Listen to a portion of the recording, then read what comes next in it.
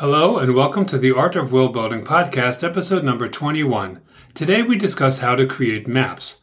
This includes continents, settlements, and dungeon maps, and whether you should create any of these and why.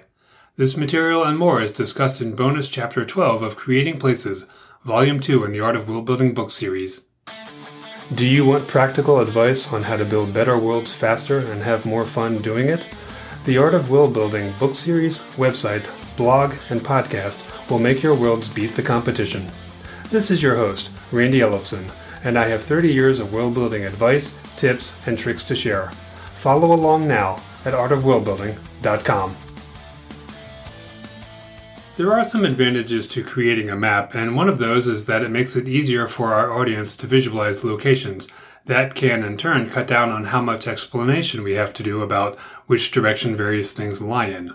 That does not free us from acquiring the skill to quickly and succinctly describe the various locations of things, but even so, it can take some of the pressure off of us. Personally, I find myself describing things in too much detail when there is not a map, but when there is, I feel comfortable just saying, okay, this kingdom is south of the other one, and next to this feature, like a forest or an ocean.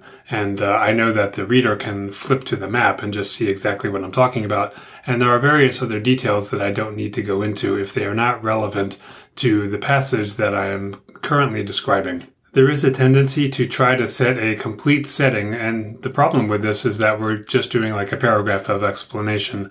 And depending on who you ask, that kind of exposition is not considered good style, but you may disagree and just go ahead and do it anyway. But it is still worth mentioning that cutting down on some of that explanation can be a good idea. As they say, a picture is worth 1,000 words. For world builders, another really good reason to create a map is that when we have these blank areas on the page, it can help us think of things to include there. As authors, we're all familiar with the idea of a blank page keeping us from thinking of anything, but that's a little different when we're talking about writing. When it comes to creating a map, it's a little bit easier to think of things to place somewhere.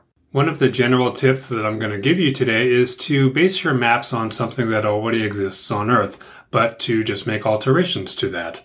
For example, I personally have trouble thinking of interesting city layouts. I just draw a blank on this, if you'll excuse the pun. So one of the ways of getting around that is to use a program like Google Maps, where you can just pull this up and focus on any given city or town or whatever, and look at it and think do I like the layout that I see here? Is there something that I want to borrow? Many people are not going to recognize it if you take that existing place and you create a map that looks very similar, because most of us don't look down on the place where we live or even other places nearby or ones that we're very familiar with from that vantage point and really pay attention to the layout and the way it looks from above. We typically know what it looks like more from the skyline or just what it's like to live there, not from above. But if you're going to choose a place that's extremely well known, like Manhattan, well then yes, you probably want to switch it around a little more. And this is very easy to do. You can just change the direction of things. So let's say that you have an island that is mostly north-south. You can just turn that to face a different direction. You can do the same thing with countries. If you model one on France, people are going to recognize it if it's exactly the same, but if you turn it sideways, they may not. And of course, the other thing that we can do and probably should do when we do this is to make more changes to it while we're doing so.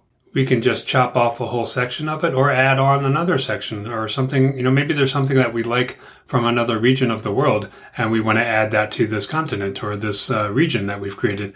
It's an easy way to alter that without having to generate something from scratch. And the same idea applies to any settlement map that we come up with. All we have to do is alter a few parts of it, and no one's going to recognize it.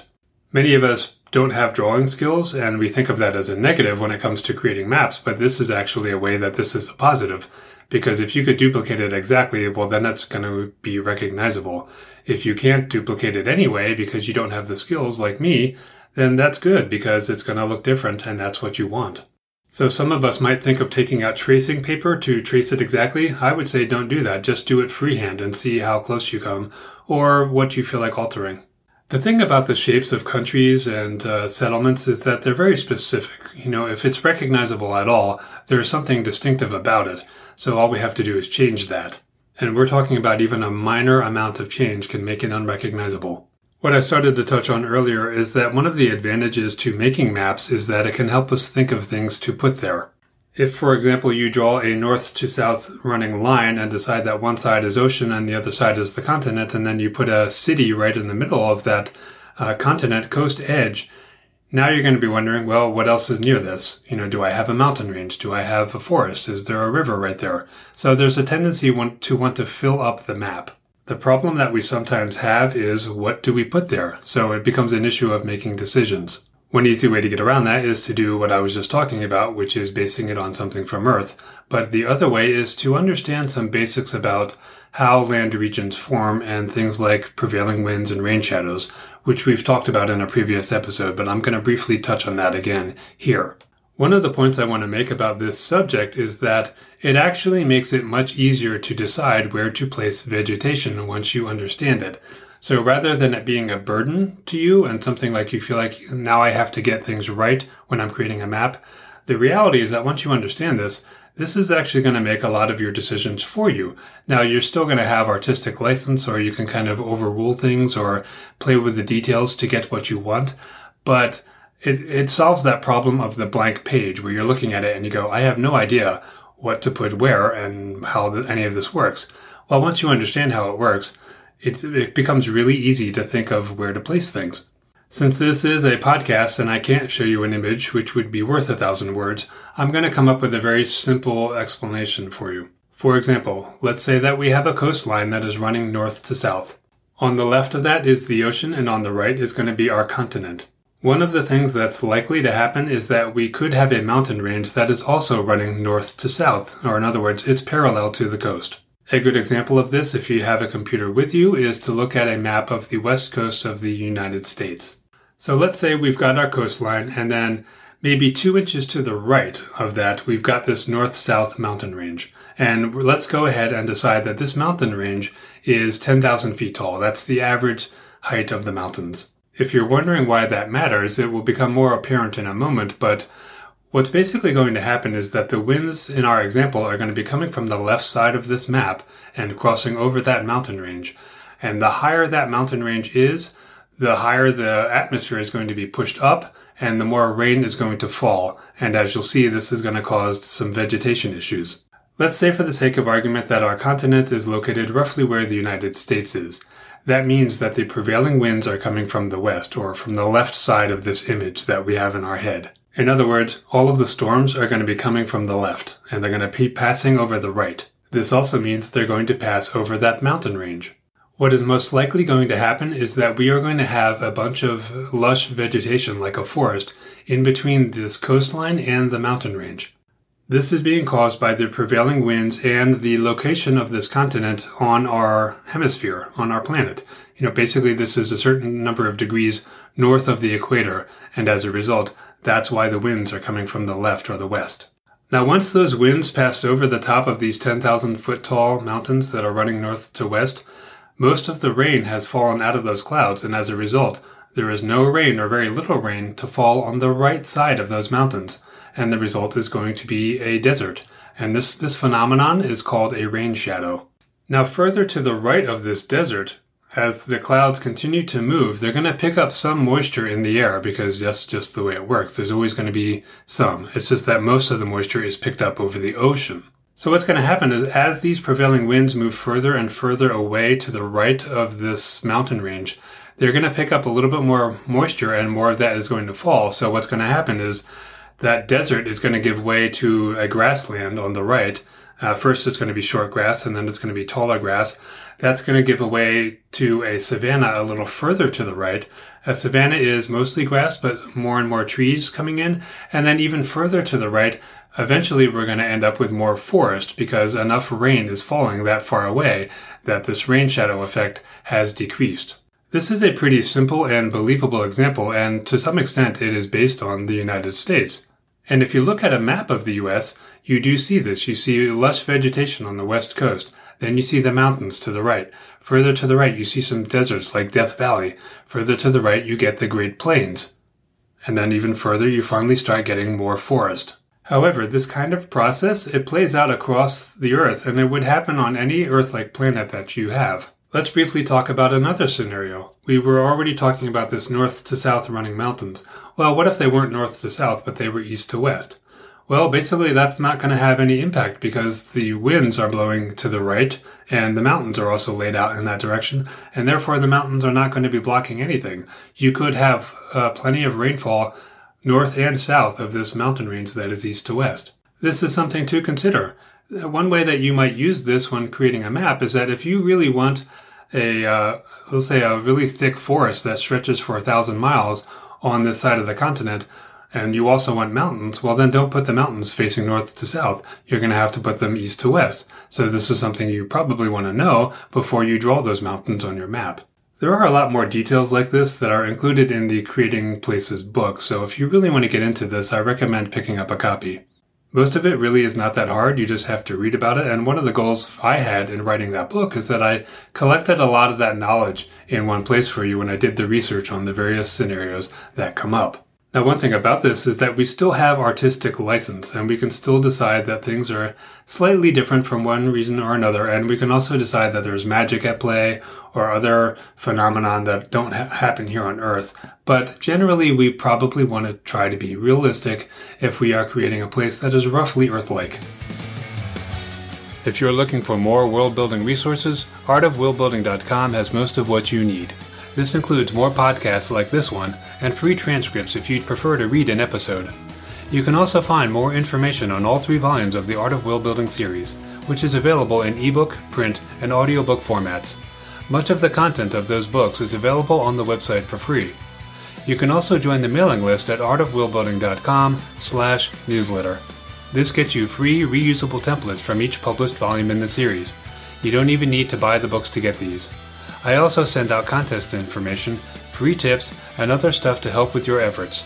Please note that I do not share your email address with anyone because that's against my privacy policy, and you can unsubscribe at any time. Sign up today to get your free content and take your world building to the next level. When it comes to continent maps, one of the things that I find happens is that as I'm drawing out these maps, I start to think of the different kingdoms that are going to be there and reasons for conflict among them. This is a really good reason to create one, even if you don't include it in your book. For example, I could have a forest that is capable of producing the right kind of wood needed to build ships. Perhaps this forest is inside one kingdom, and therefore another one that is adjacent is unable to get into it without cooperation. They're either going to have to work something out, or they're going to have to go to war. Now, you might not think that wood for ships is a good enough reason, but there could be a lot of other things, and even when it comes to ships, that can really control who can be a seafaring power. And as we probably know from the way the Earth is right now, one of the reasons Britain was able to get so far around the world and dominate so much, and why culture from Britain is all over the place, is that they had one of the greatest, if not the greatest, navy at the time.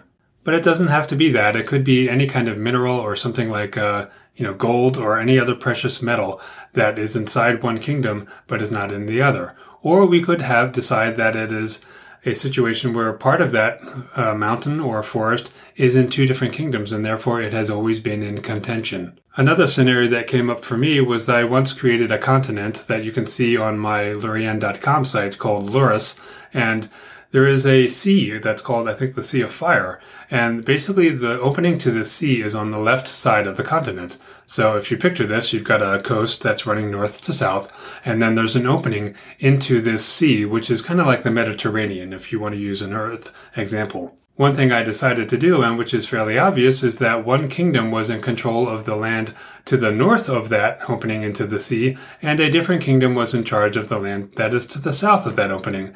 And naturally, both of them want to control access to that sea, and therefore both of them are seafaring powers, and their ships are frequently spotted, both in the ocean and in that channel that leads to the sea, and of course, in the sea itself. So this set them up as good enemies for each other. Now, as it turns out, inside that sea, there are multiple other kingdoms that have an access point to that water, and they might also like to be able to sail on that sea, and more importantly, they might like to be able to sail out of that sea into the ocean, but doing so requires them to either get past the ships of both of those other countries, or to be an ally of one or the other, so that they can get through safely.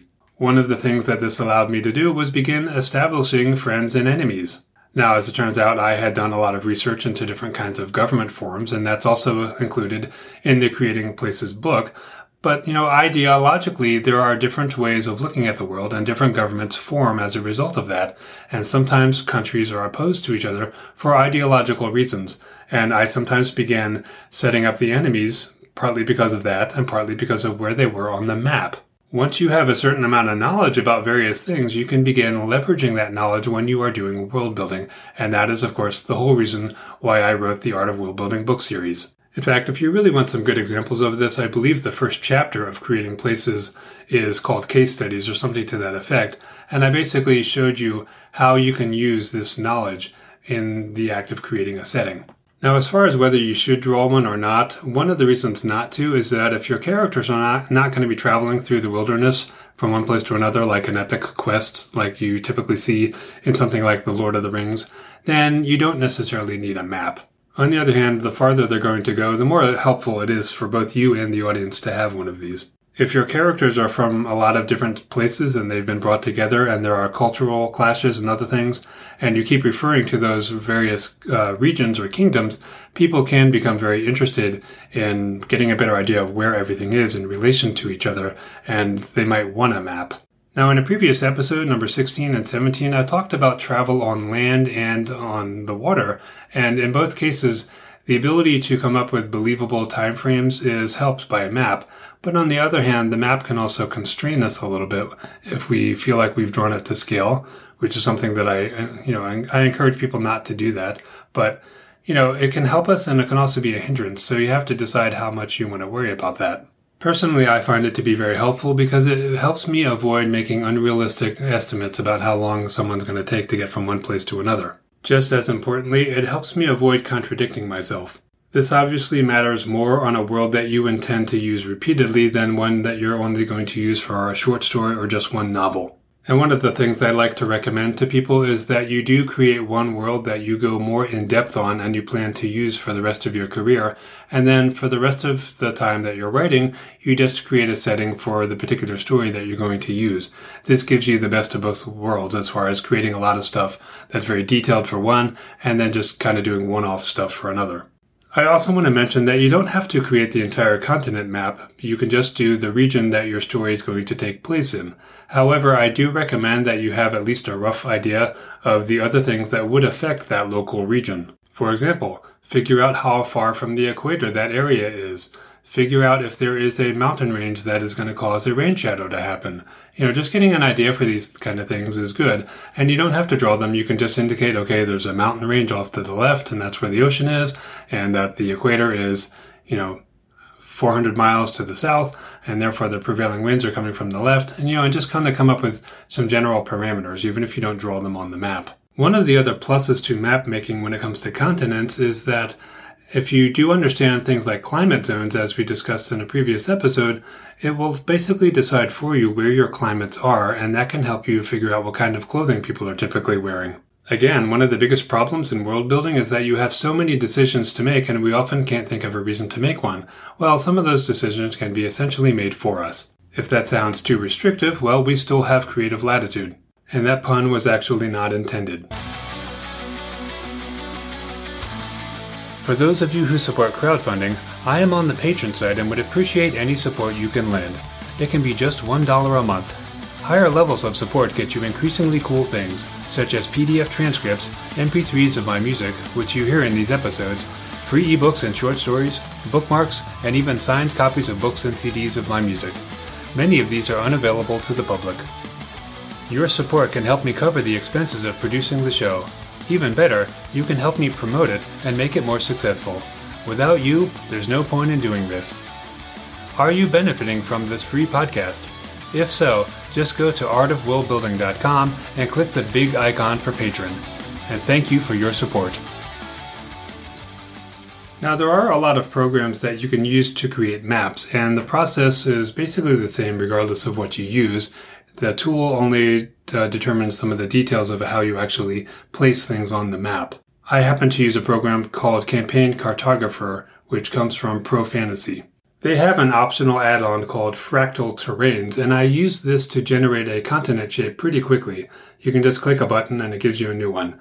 Or you can use some of the other techniques that I talked about in here, such as taking parts of existing continents and altering them or flipping them around, or even combining them with other continents. Once I have a shape that I like, I will pull that into Campaign Cartographer and then use the landmass tool, I think it's called, to draw the shape of my continent over the top of that, and then hide the background image that I used as a source. My inability to draw is not a problem because I'm trying not to get it exactly the same anyway. Once I've done this, I'm going to decide how far away from the equator this place is and which hemisphere it is in, if it's only in one. This will tell me the direction of the prevailing winds. Once I do that, I can start drawing mountain ranges with an eye for what kind of effect that's going to have on vegetation. That is the basic process that I suggest people follow. After that, the details are a question of artistic imagination. Now, as it turns out, Campaign Cartographer comes with different color icons for different settlements, such as blue, gold, or red.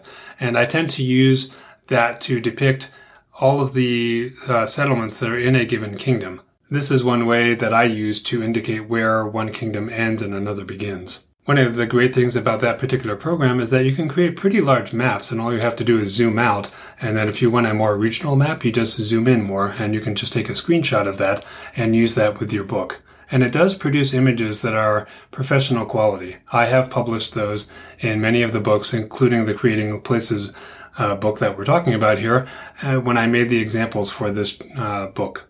Now, if you don't think you have the skills to do this, or maybe not the time or the interest in acquiring them, you can certainly hire people to create maps for you, but you're still going to probably need to at least describe what places look like and where they are and what life is like there to give people who are going to draw your map for you some idea of what to work from. But I would recommend learning how to do this because it's fun and it really does spur the imagination.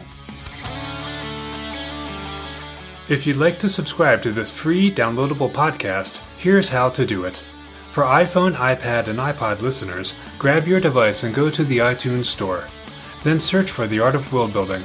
From there, download the free podcast app by Apple, and then subscribe to the show from within that app. For Android listeners, you can download the Stitcher Radio app, which is also free, and search for The Art of World Building. This only needs to be done once, because new episodes will become available in the app each time one is released, and you will never miss an episode. When it comes to settlement maps, these are included in books much less often. One problem I have found with trying to do a settlement map is that you only plan to use a few of the buildings in that settlement, and yet you're going to have to draw so many of them. Once again, the challenge becomes how do you decide what to put where? This is one reason to base your settlement on something from Earth, but another thing we can do is create something like an area that is considered Old Town. This is the area where the settlement first existed, and at one point in time that was the entire town. And usually this is going to form around or near the source of water, so that's one way to make this decision. Another way to get started is to figure out where a castle or similar fortification stands. Then we can start building outward from there. Now, the idea of using an old town only works if this is a larger settlement like a city, or if it's an especially large town. If it's a small town, then Old Town is the entirety of the town in most cases. Even so, you can still use the principle of starting at where the water source is. I personally don't usually create a settlement, partly because I do have trouble envisioning that, but what I often do is as I write the story, I start to have a mental image of how things are laid out, and that can actually help me. So in that sense, I ended up doing it kind of backwards. What do I mean? Well, I start working on the story, at least the plot of the story, and that helps me form the map in my head. I sometimes then start creating the actual map, fleshing out what I've pictured. One reason to go ahead and draw the map, even if it's coming after the fact, is that if you ever return to using this setting again, you won't have to read your own book to understand where everything stands. I have this problem with a book I wrote about a decade ago where there was a pretty specific layout, and I'm going to have to return to that book, and my only way to know where everything is to read my own book again. And of course I'm going to do that anyway, but I might have to do it just to understand the layout. That particular city also had a really specific layout where it was important and it mattered to the plot where everything was. So that is the kind of situation where you may want to create a settlement map. Something else to keep in mind is the concept of zoning, and what that means is that you've got commercial, industrial, and usually residential areas. The residential areas are obviously where people live. The commercial is going to be all the stores, and those are typically near where people live and near the industrial areas. And of course, the industrial is stuff like factories. And one of the big decisions to make is that you want to keep the factories away from the living areas because factories typically smell, to keep it simple, and obviously people don't want that kind of pollution near where they live. This concept of zoning is something that can help you plan out a settlement on the large scale so that you have an understanding of what is where. And depending on the technological level of your settlement, it may make sense, and this often happens, where the industry is sometimes placed near the water. So if you've got a river or a port, that tends to be where the industry is. If you've got a nice little forest or maybe a hill, that tends to be where residences will be. And then, of course, a hill is where something like a castle might be built upon. I find that it's often helpful to just have a general sense of where the rich people live and where the poor people live if they are segregated like that, and then where industry and residences are, and just kind of come up with a high-level idea before you start worrying about placing buildings. Something you may also want to consider is whether you have multiple species there and if they are segregated at all. For example, elves tend to prefer trees, so there might be an area of your settlement that is heavily forested, or maybe not heavily, but at least has more trees, more parks, and that might be the area where the elves tend to live. If you had a species like dwarves, where they often tunnel underground, you may have a castle that's built on a cliff, and the dwarves are allowed to build tunnels into those cliffs and have some of their homes there. If you're enjoying the podcast, please rate and review the show at artofworldbuilding.com/review. Reviews really are critical to encouraging more people to listen to a show they haven't heard of before, and it can also help the show rank better, allowing more people to discover it. Again, that URL is artofworldbuilding.com/review. The last subject I'll talk about briefly is dungeon and ship maps. These are something that we don't typically see with books, but certainly come up with gaming. There is something about any sort of underground labyrinth that, for me as a reader, seems inherently confusing. I often don't understand where the characters are in relation to where they were before, and even as an author, when I am trying to plan out what's going to happen, I often have trouble figuring out why does any corridor go this way or that way or end up in this room, and what is that room for? In my story, the reason that room exists is that maybe I want them to be attacked there, but that room should have an actual purpose that the people who invented or created that place had for it. This can be even more difficult for us to figure out than why everything in a city is where it is. Now, if you've ever worked as a janitor or some field like that where you are typically in the bowels of a building, you may have some better understanding of what's going on with things like boiler rooms and other facilities that are required to operate that building in an efficient manner and in a comfortable manner for its occupants. Those are the kinds of functions that are most likely going to be going on in an underground area. Of course, another one of these is the dungeon. When creating a dungeon, you may want to think about how something like a prison is laid out. I haven't looked into this, but I would imagine that an abandoned prison like Alcatraz might have maps online where you can get a feel for how this place is laid out because it's no longer in use, and therefore there's not as much of a secret. When a prison is being used, then obviously the inmates shouldn't know all of the nooks and crannies of this place, so a map of a currently used prison may not be available, but we can probably find one for an abandoned one to get some sense of the layout of such a place. But one thing that immediately comes to mind for me is that most buildings, they don't have these long hallways that go off into various tangents and there's no rooms on either side of them. Every time there's a hallway, there's always a room immediately on each side of every square feet of these hallways. By contrast, it so often seems that in fantasy in particular that there's some sort of underground hallway that's going for a certain distance and then it just branches seemingly at random at some location and then that hallway also branches again and, eventually here and there they find little rooms. This sort of thing seems to be based on something like the pyramids from Egypt where, the impression is that these hallways do this kind of thing. But even then, I don't think that's accurate because if you look at the schematics for some of these pyramids, there are very few passages inside them. The point I'm trying to get at with any sort of underground area or dungeon map is to make it a believable space that was once used and which is now abandoned. Try not to create hallways that go off in seemingly random directions and there's no rhyme or reason for them. Now, when it comes to ship maps, there are kind of two kinds here. There's the wooden ships like the Man of War, and then there's the spaceship. For a wooden ship, there are pictures online and even on artofworldbuilding.com, where I have some links to this, where you can see the internal structure of a wooden ship. And that, while it's not a map, it does show you where everything is located. And it can be a good idea if you're going to really use the interior of a ship to take a look at one of these maps and just use that as your source. The average person has not seen one of these and they really don't understand it. So you don't have to make up something so much as you can leverage the way ships are actually built. When it comes to spaceships that you are inventing, I do think it's a good idea to have at least a rough understanding of each deck of that ship and what is there on the port side, on the aft side, on the starboard side, and at the front of the ship. One reason for this is that you're going to want to be consistent when you have your characters travel from one area of that ship to another for a specific purpose, such as going from the bridge to engineering because something is going on in engineering. And you don't want to say it takes 10 minutes in one part of your book, and then in another book, you're using that same ship, and now it takes 15 minutes to get there. Having a map can also make it easier to decide that one side of the ship was impacted during a battle, and as a result, there are certain functions of that ship that have been compromised.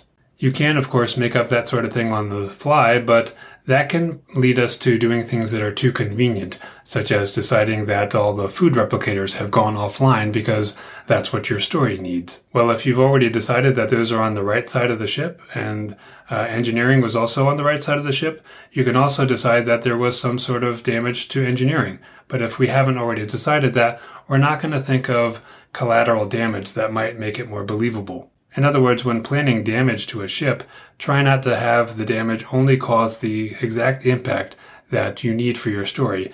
There could be other impacts that don't really drive the plot, but which are believable. We're going to close out today's show with a trill a minute from the Some Things Are Better Left Unsaid album. You can hear more at randyellefson.com. Check out artofworldbuilding.com for free templates to help with your world building, and please rate and review the show in iTunes.